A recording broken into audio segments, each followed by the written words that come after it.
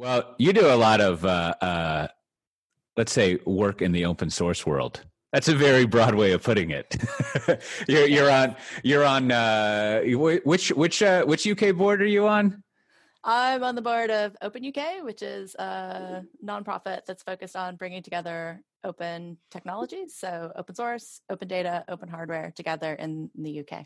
You know. Before we get to our main topic, this reminds me of a question. So you're in the UK. You've been over there a while. What is, and I mean this in a good way, what is the deal with how chatty like UK government tech people are about themselves? Like I often feel like they are the ones who talk the most, like over there in the GDS and other people like in recent years, like Americans and Australians, I only read English, so I don't know what happens in like Italy, but it seems like there's almost like a culture in like UK government tech to talk about yourself a lot, not in a bad way, but to kind of go over your experiences and document things. Is that just some weird thing only I see, or do you think that's an actual conscious effort? No, I think there's a lot of truth to that. Actually, I think it has more to do with the fact that the UK government from quite a while ago. So before I moved here, I remember when I worked at Puppet, we worked with some people in government digital services, which was the group that at the time was doing a lot of the work in open source. And the UK government has embraced like doing all of their stuff in the open so that people can actually see it. And so they have this transparency. And they've had that for quite a while. And so I think that they really did encourage a lot of people to go out and talk about that, because I used to see conference presentations all the time about people from the UK government coming out and talking about the work that they were doing. Yeah. We were both at FOSDEM a couple of weeks ago, and I just accidentally stumbled into a presentation from someone from UK.gov talking oddly enough for my stumblingness about like Cloud Foundry and Concourse and how they were using it. So yeah, they're just everywhere. It was exciting. Yeah, absolutely. So then also you work here at VMware, having been pivotal. So why don't you what do you do around here? Give us a little introduction. Yeah, so I started at Pivotal not quite a year and a half ago, and for most of that time, I've been focused on our open source Kubernetes contributor strategy. So I've been looking at various Pivotal product strategies, looking across the whole Kubernetes project and figuring out where it made sense for Pivotal to put engineers working on open source Kubernetes. And so a lot of that happened in places like we added some people for cluster API in the cluster lifecycle area. We had people working on API machinery, and then we had people working on more of the infrastructure stuff that benefits everybody. So things like release and testing. So we actually spent quite a bit of time working in release and testing. And so that's what I've been doing at Pivotal so far, and then we're still in the transition process into VMware, but I expect to be doing stuff that's more kind of more general open source community strategy as we transition into VMware. And then, of course, your name is Don Foster. It is, yes, indeed. just to make sure you're not a disembodied voice. So like I definitely want to go back to it's.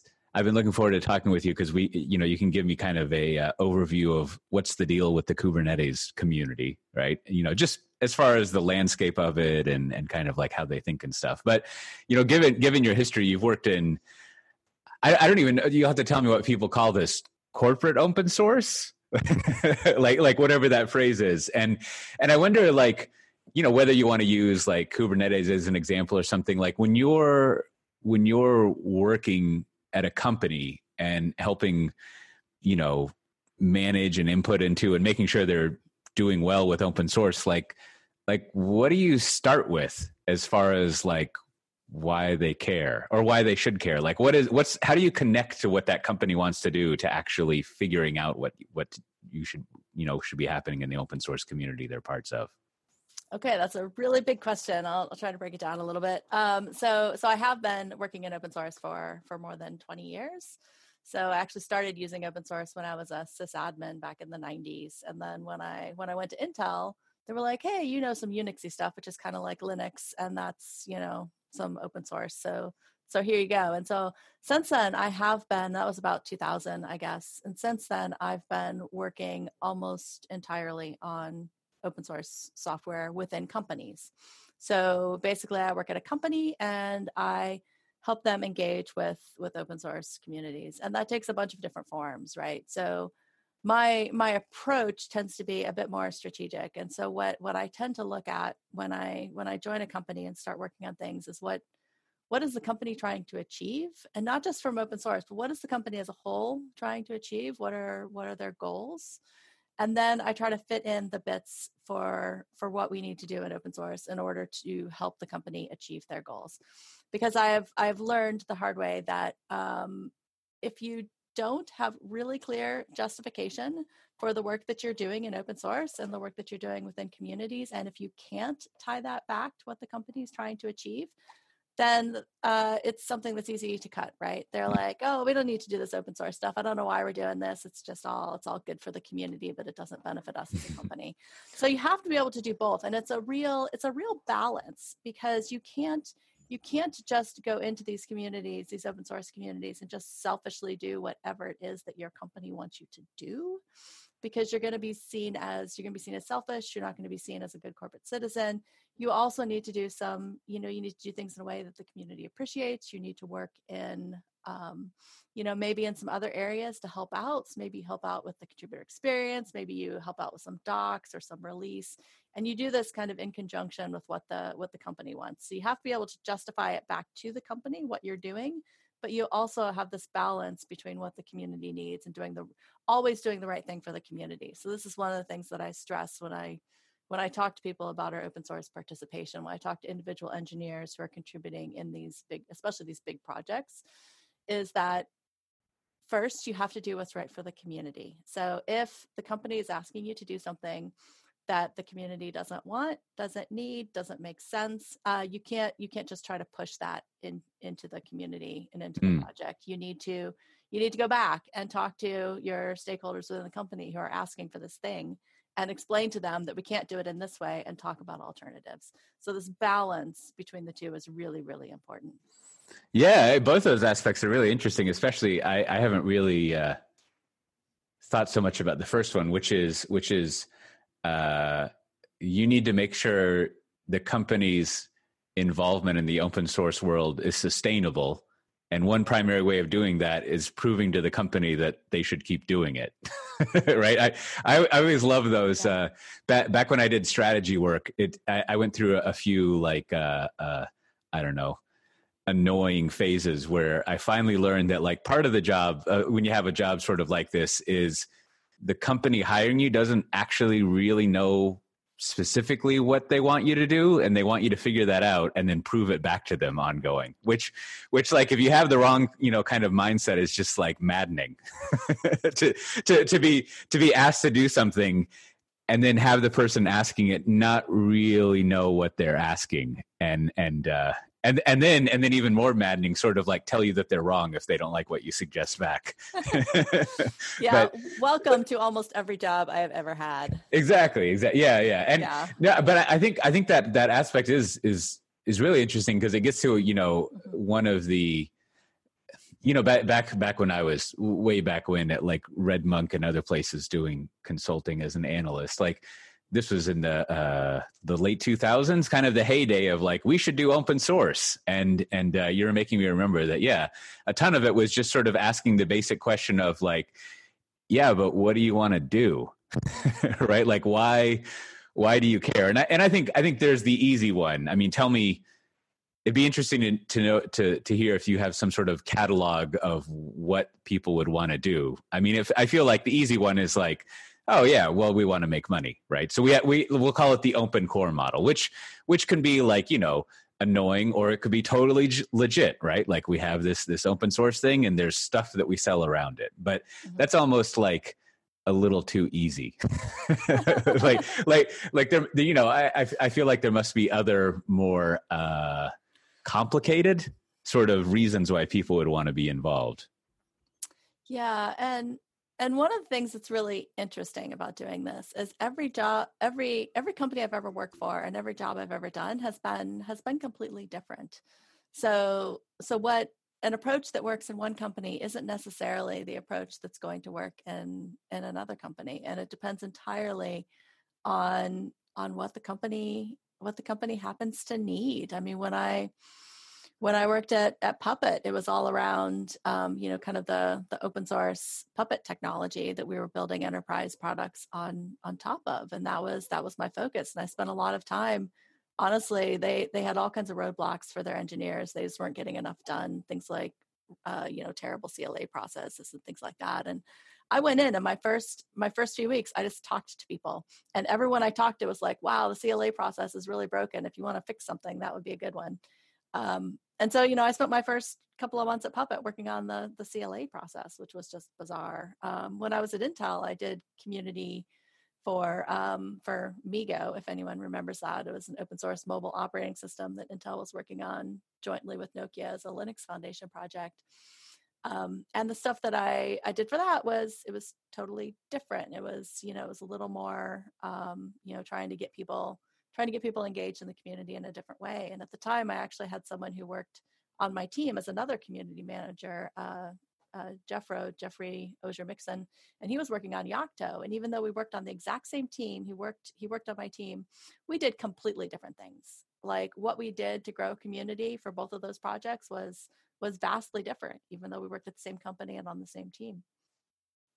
Yeah, and another way of slicing it up that's always interesting is like the type of company that's getting involved. So like I think if you're a software company, that's sort of like, to maybe make a 90% accurate statement, most open source is software, and is driven by software. But you've worked at hardware places that do open source, and I wonder like what's the motivation for like hardware companies to be involved in open source communities? Like, what do they, and it can go both ways, right? Like, why is a community interested in a hardware company being involved? Yeah. Yeah, there are a couple of interesting things there. The first one is that hardware is, so without software, hardware is a doorstop, right? It just doesn't Right. It doesn't do anything. So you have to have software that runs on top of it. The reality is lots of people use open source software. So Linux is absolutely prolific when it comes to lots of different environments, servers, and all kinds of embedded, all kinds of places. And if your hardware doesn't run screamingly fast and do exactly what it's supposed to do with when people are running those open source software technologies on top of it, then people just aren't going to pick yours. They're going to pick someone else's. They're like, well, this one runs like crap, when I run Linux on it. So I'm Right. going to go and use this other one that runs really, really well. And the reality is hardware is difficult because there's a lot of secret sauce that goes into hardware, and it's really difficult for a lot of people to understand the technologies associated with a particular hardware platform when they're not intimately familiar with it. So the reality is when you work at someplace like Intel or AMD or any of these big hardware companies, your engineers understand how your hardware works and how to make it perform better than a lot of other people are going to be able to.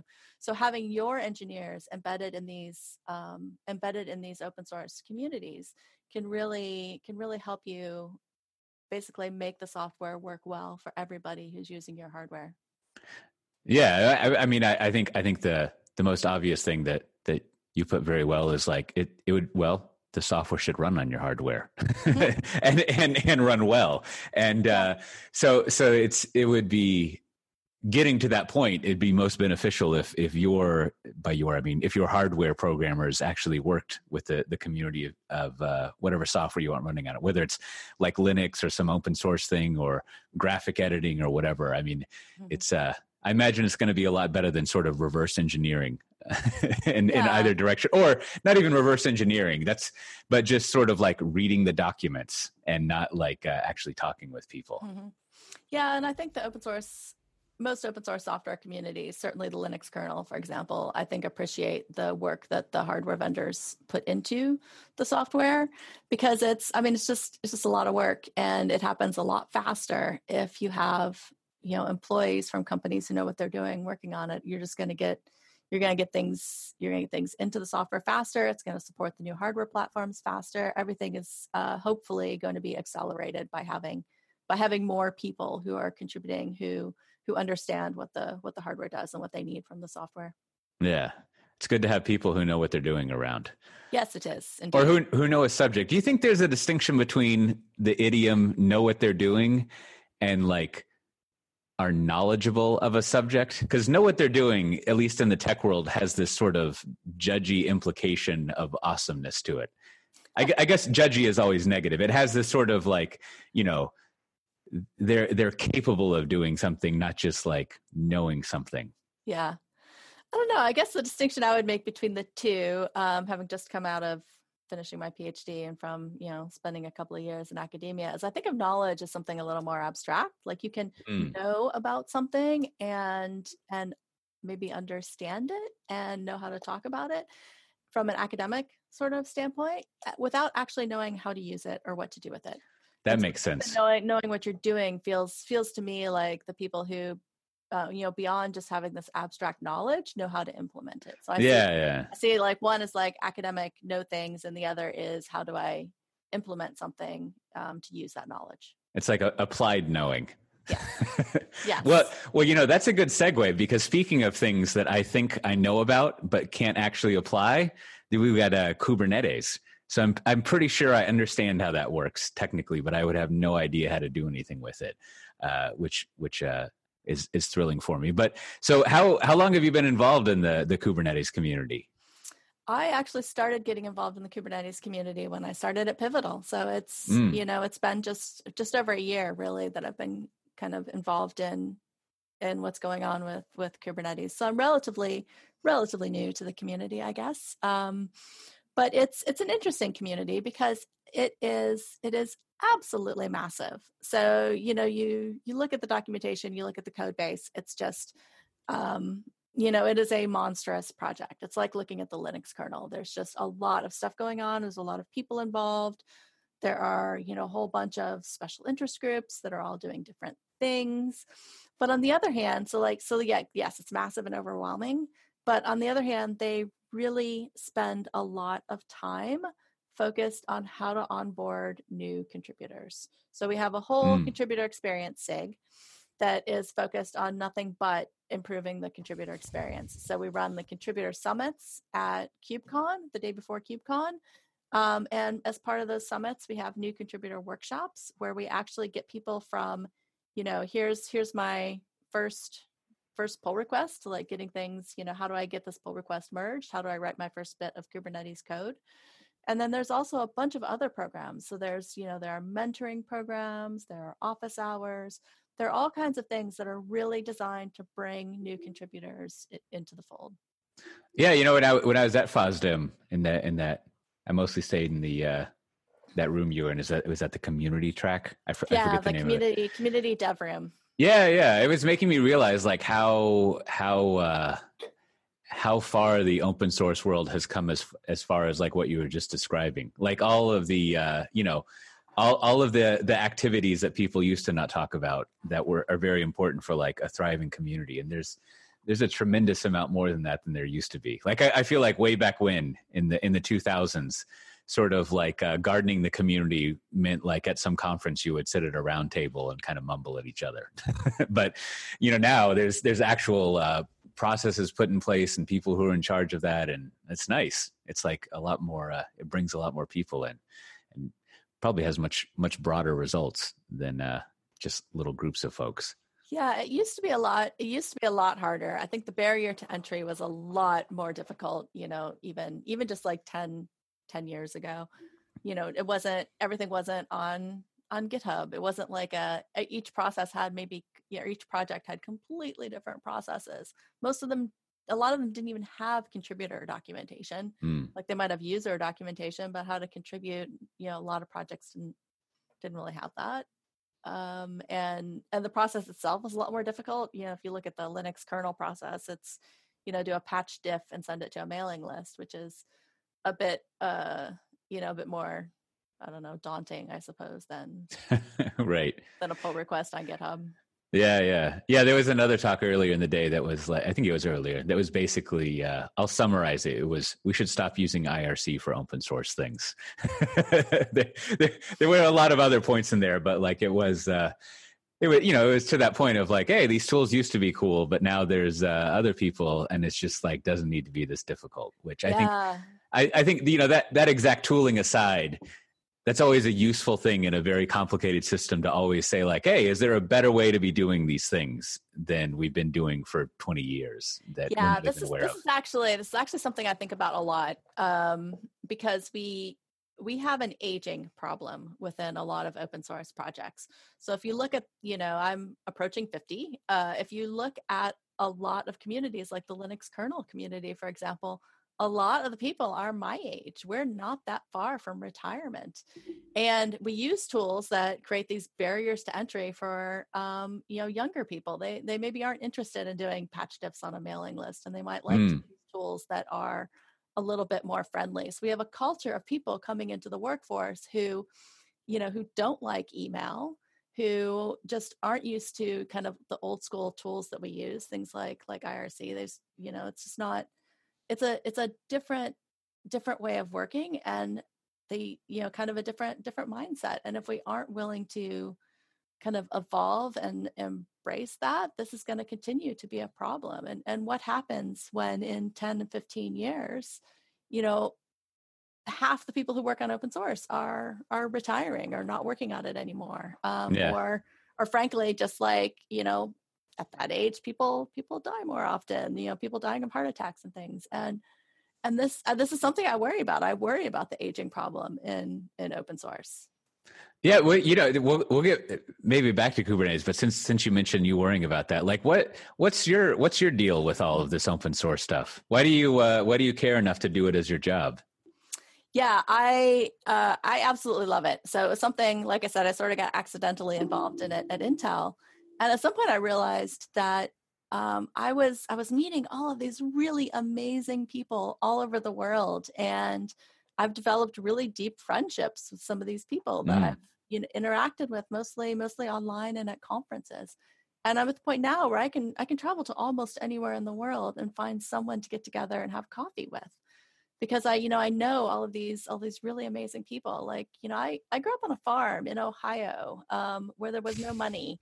And like, if you had told 14-year-old me that some company was going to pay me and fly me around the world to do this really amazing job, I would have been like, that's not a job. I don't know what you're talking about. That doesn't happen. And I spend a fair amount of time like reflecting on this, like, that I am incredibly fortunate to have met the people that I've met, to be working in the space that I'm working in. And I continued. So when I was, I kind of dropped out of work for a couple of years while I got my PhD. I still did some minor consulting and things, but I continued to go to all the open source conferences because all my friends are there, and I really like it, and it's fun, and I enjoy it. So, I paid to send myself to a bunch of conferences because I like it, because I enjoy it. It's fun.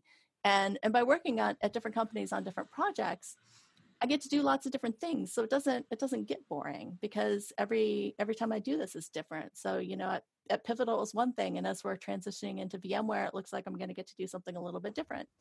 So it's always this constant change and constant evolution. But it's still a lot of the same people, and I'm always amazed by how many people I run into when I join a new project. So, I started getting involved in Kubernetes, and I was like, oh, there's George Castro. I remember him from like config management stuff back in the day. Oh, and there's Jonas Roseland. We worked together on some Puppet stuff that he was working on when he was at EMC. And so there were this whole, set of people, Josh Burgess, I know him from other things. So there are all these people that I knew from sort of past lives in these new communities that I joined. So you keep running into the same people, and you build these great friendships with people, and it's really an exciting space to work in. I love it.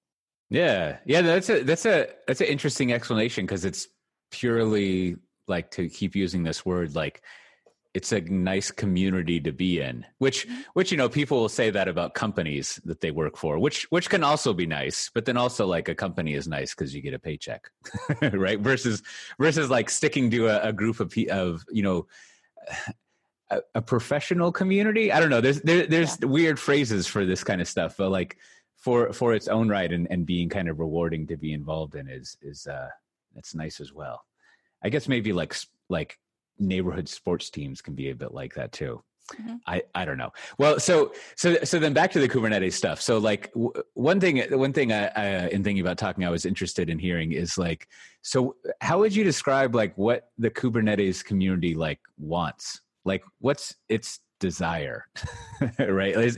As far as like the different people it would work with and like, I don't know, like how does it want the world to like interact with it?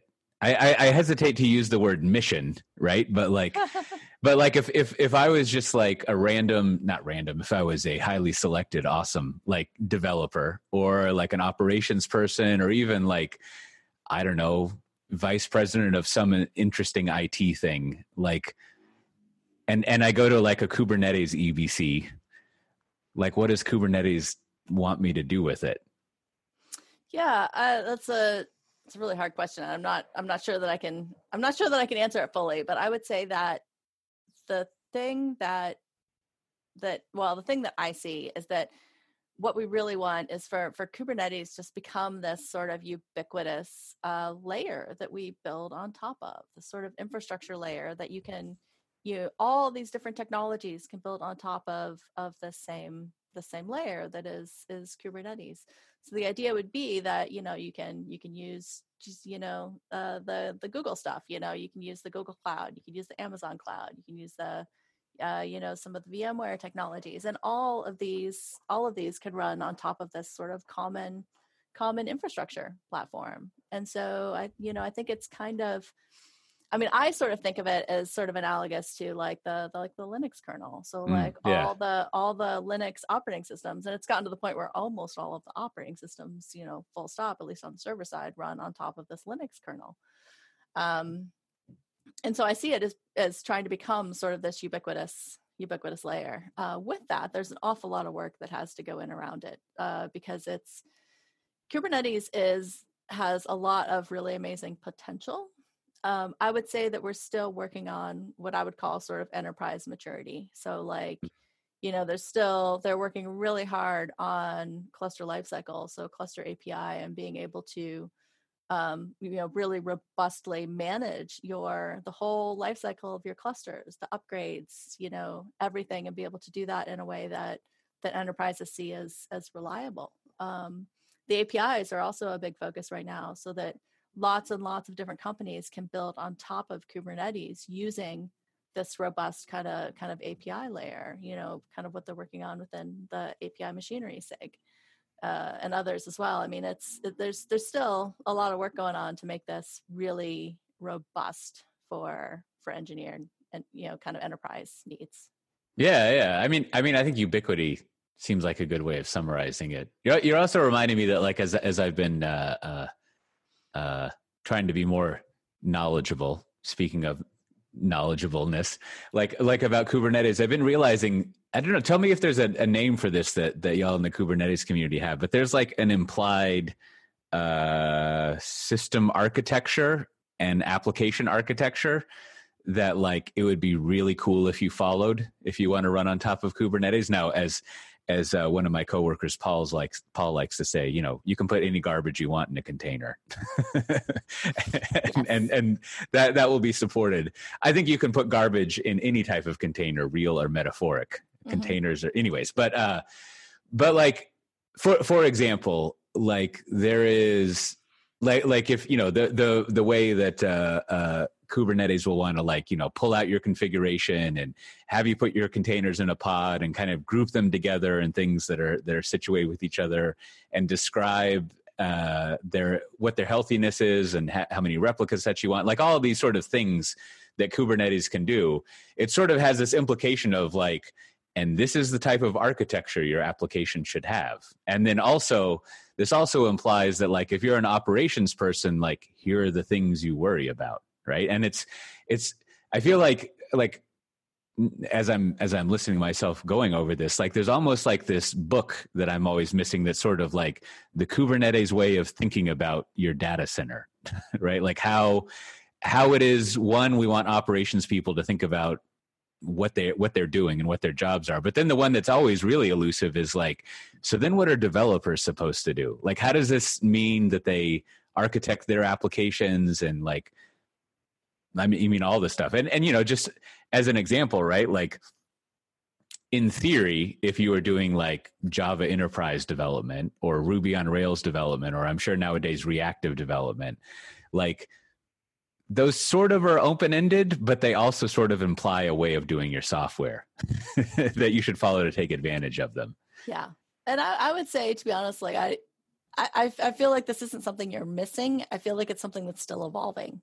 So I think that the Kubernetes community is still in the process of figuring out like the Kubernetes way to do things. Yeah, there you go. And I think we're certainly converging on a few things, right? So there's been a big focus on APIs so that people are using this kind of like the same layer to build on top of. And, you know, there's a lot of traction around things like the CRDs, the custom resource definitions, and building operators to do a lot of the work on top of Kubernetes. And so I feel like they're converging around some of those technologies, but I feel like it's been, you know, it's been an ongoing evolution. And as the technologies mature and get better, you know, we continue to improve them and continue to find new and better ways of doing things. And so I think this is a symptom of it still being, you know, a little bit immature from an enterprise standpoint. It just, Kubernetes hasn't been around like, you know, like some of the other things that you mentioned, you know, like Java's been around for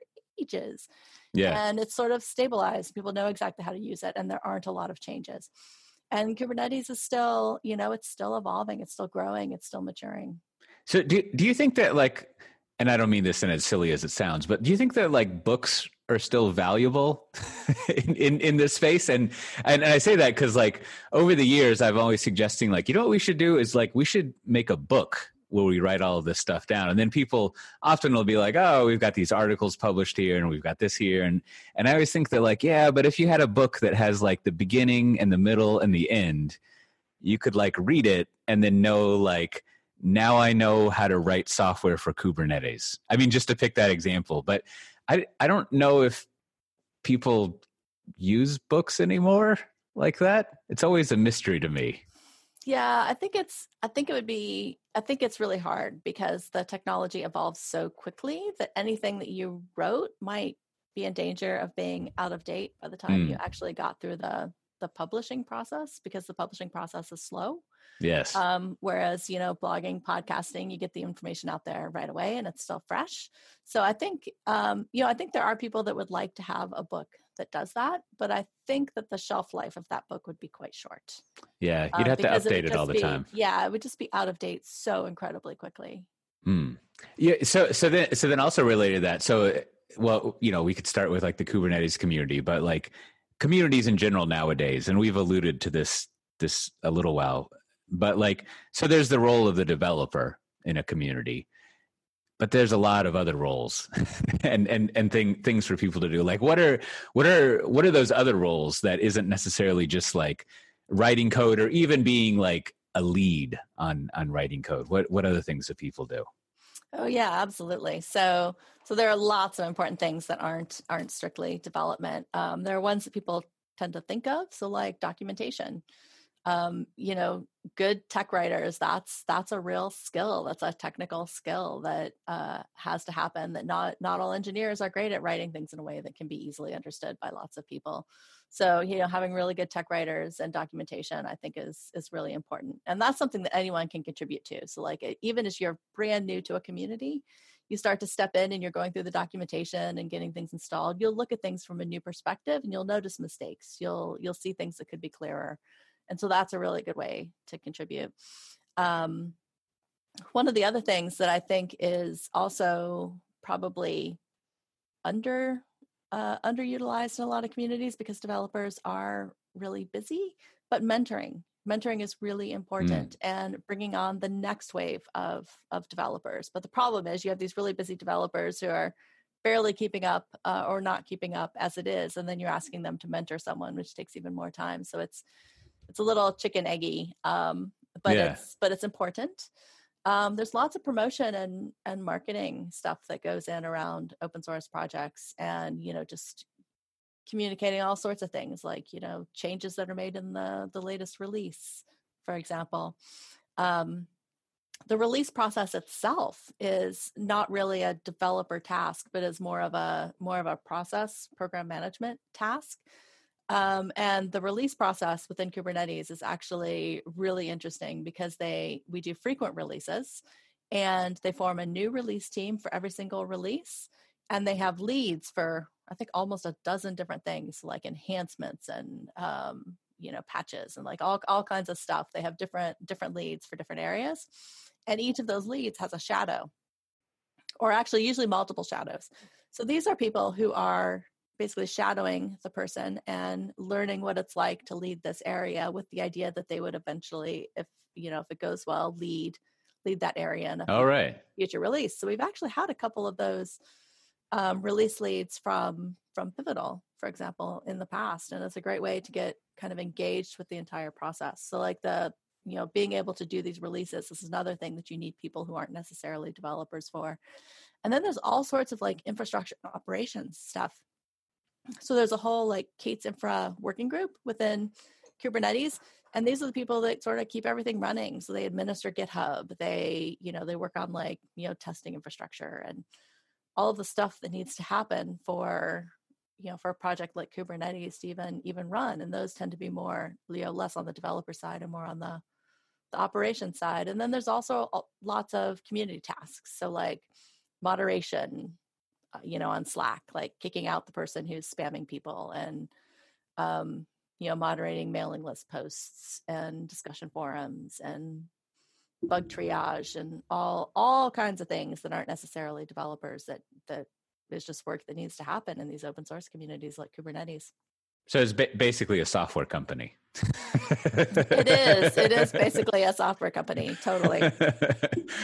all the similar roles. And that's actually not a bad way to think about it. Like anything that you would need for your company to release a software package or release a software solution under any other license, you need to do all of those things for open source projects. It doesn't just magically happen. You need people who actually do those. You can't just put your stuff up on GitHub and then you're done. No matter how awesome the actual code might be, or terrible, or middling, or whatever. Yep. Yeah. Well, so finally, I think let's see, KubeCon Europe is in the beginning of March, if I remember. Is that at the end of March? It's the end of March. That's right. That's right. And so you have a talk coming up there about being a good corporate citizen in the Kubernetes world. Like what? Give us kind of a summary of that. Like what is that? First of all, what does that mean to be a corporate citizen? Yeah, absolutely. So the way I think of being a corporate citizen in open source projects is, again, it's this difficult balance between doing the right thing for your company and keeping your job, and doing the right thing for the community, and walking this fine line between community and company. And so this is something it's always a little bit difficult. It can be a little bit tricky, but what it's basically what I'm going to talk about are ways that you can walk that line, ways that you can do things that make your company happy. Working on some features that I don't know, your company needs because they're building something on top of Kubernetes, and maybe there's some APIs that they need to perform better. Maybe you're working on some specific scalability issues or some specific performance issues, and you can justify that back to what the company wants. But at the same time, you also need to be doing things for the community and representing your company in a good light. So being kind to people and working with people in ways that make people continue to want to work with you and continue to have respect for the company that you work for. And so doing things in a way that makes sense for the community and that makes the community stronger. And sometimes that also involves doing some other things, like helping out with docs occasionally, or maybe helping out with some infrastructure things, or doing some presentations to help promote some specific part of the project. There's lots of things that you could do to help improve the community, while at the same time also working on the stuff that your company is realistically kind of paying you to do. Yeah, it seems like At least in the way I would think about it, there's as a corporate citizen, there's some analysis you could do about like the stuff we think would be good and helpful, and then the second thing out of three is like the stuff that like the community thinks would be good and helpful. Mm-hmm. And then there's this third bucket of like, I guess there's the stuff that doesn't overlap. And kind of what you're saying is like sometimes to contribute back, like you just go do these other things that maybe not like perfectly aligned to whatever your quarterly MBOs or whatever nonsense you use are, but it may not be directly related to the corporate-y stuff that you have, but it's something that like you should spend the time to, in the other meaning of this, do some community work, right? Like help go pick up some litter and, things like that to contribute back. And I think, you're making me think that like part of that analysis is that like, if we're going to be part of this community, like we need to just make sure it's good in general. So like, we don't only have like our mercenary interests that we go in and do things like make sure that some exotic storage device is supported on this infrastructure. But we also just want to make sure that, if this community is doing well, we'll be doing well because we depend on it running well. So we should go like moderate some comments or like spend time to go to present on something. Yeah.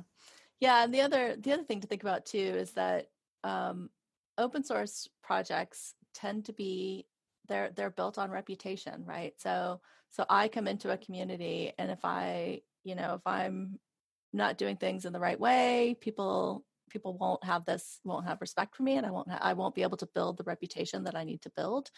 And it's not like working at a company where you can be like, that guy's a jerk and I'm gonna go talk to his manager or HR and right. I'm gonna fix this. Because they're open source communities. You don't really have that. It involves a lot of negotiation. It involves a lot of using your reputation for stuff. And initially when you first start in a community, you almost kind of have to start with like stuff that you don't care that much about. Not that you don't care about, but isn't necessarily important to your company, but things that you're good at. So, documentation or maybe release process or some things where you can sort of get your foot in the door and learn how things work in a way that's going to make it easier for your company to get stuff included later. Because the reality is like now I know lots of people within the Kubernetes community, and if nobody's responding to my pull request, I know people that I can escalate things to. I know people that I can talk to and get reviews from. And you learn how to work within the community by using your reputation and by knowing who to talk to and knowing what the channels are. And that takes time to build. So the other mistake I see companies making is that they pull people in and off of these projects, these open source projects. And that's not the way this works. People tend to work within open source communities for periods measured in years, not, I need to get this one feature in this one project and I'm just gonna do this little thing and then I'm gonna bug out and do something else. So it's this whole like reputation and longevity involved in these communities is really important. Yeah. It seems like over the years, like corporate people or, corporate interest involved in open source, one of the things that's often an attribute of successful ones is their longevity. They're involved a long time, and they have this assumption that like we're going to commit to being involved in this and have these people working on it. And I think on the corporate side, especially in software related stuff, whatever you may be doing, the temptation is always to like borrow those people's time to work on something else. And so it's always, you have to be very mindful of as a company, if you have like people working on software across all the roles that like, you can't like really just like borrow them. Mm-hmm. they need to focus on that thing. And I imagine in a corporate context, it's really easy to forget that because, you constantly feel like your hair's on fire to go chase like business opportunities. But with that long-term commitment, you'll hopefully be more disciplined to not mess that up. Yeah, and the other thing that companies can do related to this is that we were talking about the kind of the problem of getting new contributors and getting people involved in the communities, and kind of the aging out problem that I was talking about before. But the other thing that companies can do is once you get a few people who are embedded in the community, who know what's going on, you can use your internal engineers to help mentor new people, to bring new people into the community from your company. So bringing in, kind of the next wave of open source developers is something that, I also think that companies should be doing more of, and not relying so much on just the community to mentor, people into the project, but also companies can take some of this, and it benefits the company because they're, getting more people involved in a way that, makes them look good, but it benefits the community as well because they're getting lots of, new contributors. Yeah. Well, great. That's good. One, this is probably obvious to yourself and other people, but like, I think one of the major things that's come out of this discussion is like the open source community itself has to do a lot of managing itself, right? Like there's not, you can't just rely on some, chatter here and there on a mailing list and kind of figuring out like technically what needs to happen. But there's a lot of, we need to sit around and decide how we're going to manage the overall community and the processes in it. And like, what are we going to do this year and the year after that? And how do we, just like a software company, right? Like some people have to sit down at a software company and figure out the strategy and what that implies for operations and all sorts of things like that.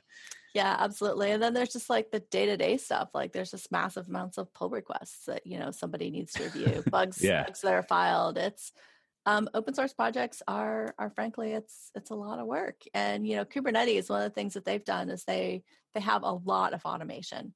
So they have all this stuff like built into GitHub that kind of automates a lot of the sort of mundane tasks. But even with that, the people who are, reviewers, approvers, kind of owners of certain chunks of code are still incredibly overloaded and need help. So it's one of those things like you can automate so much of it, but at the end of the day, somebody still has to review it and give it the thumbs up. Yeah, you need a lot of community reliability engineering. Make sure you automate all that stuff. Well, good. Well, thanks for being on. It's fun to go over all this stuff. Is there if people wanted to like check out more stuff that you have, where would you point them? So if you want to learn more about me, you can go to my blog, which is called fastwonderblog.com, or if you Google Dawn Foster and something related to tech, you'll get me instead of the Dawn Foster that works at the Guardian. Is my name nemesis. I used to be first in the Google results. I don't think I am anymore. Yeah. I when I was looking around earlier, I was wondering why you were involved in so many Brexit conversations.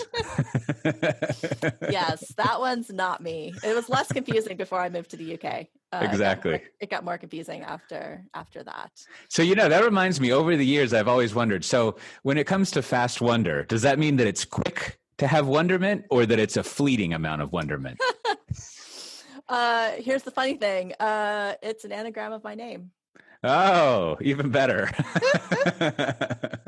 I sat down and I was like, how can I rearrange the letters of my name to come up with something? Because I need a domain name and I'm not that creative.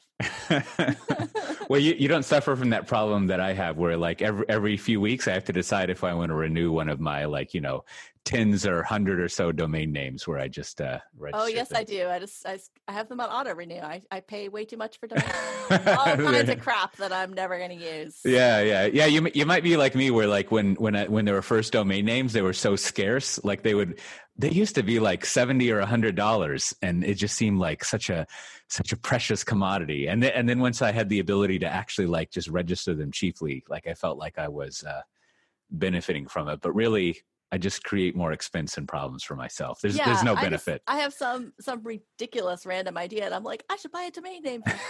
So I buy all these domain names and then never do anything with them. Yeah. Huh. Yeah. Well, speaking of, we should go check up on those. See how they're doing. All right. Well. With that, this has been I think probably when this comes out, we'll still call it a pivotal conversation. Speaking of naming, I think whenever we get around to it, we'll actually call it Tanzu Talk, which I think will be fine. It always, every time I say that, it's going to remind me of UHF, where they had Town Talk, and Spatula City. But if you want to get the show notes for this and other things, if you go to pivotal.io/podcast and some future magical address that says Tanzu in it, then you can go there. But with that, we'll see everyone next time. Bye-bye.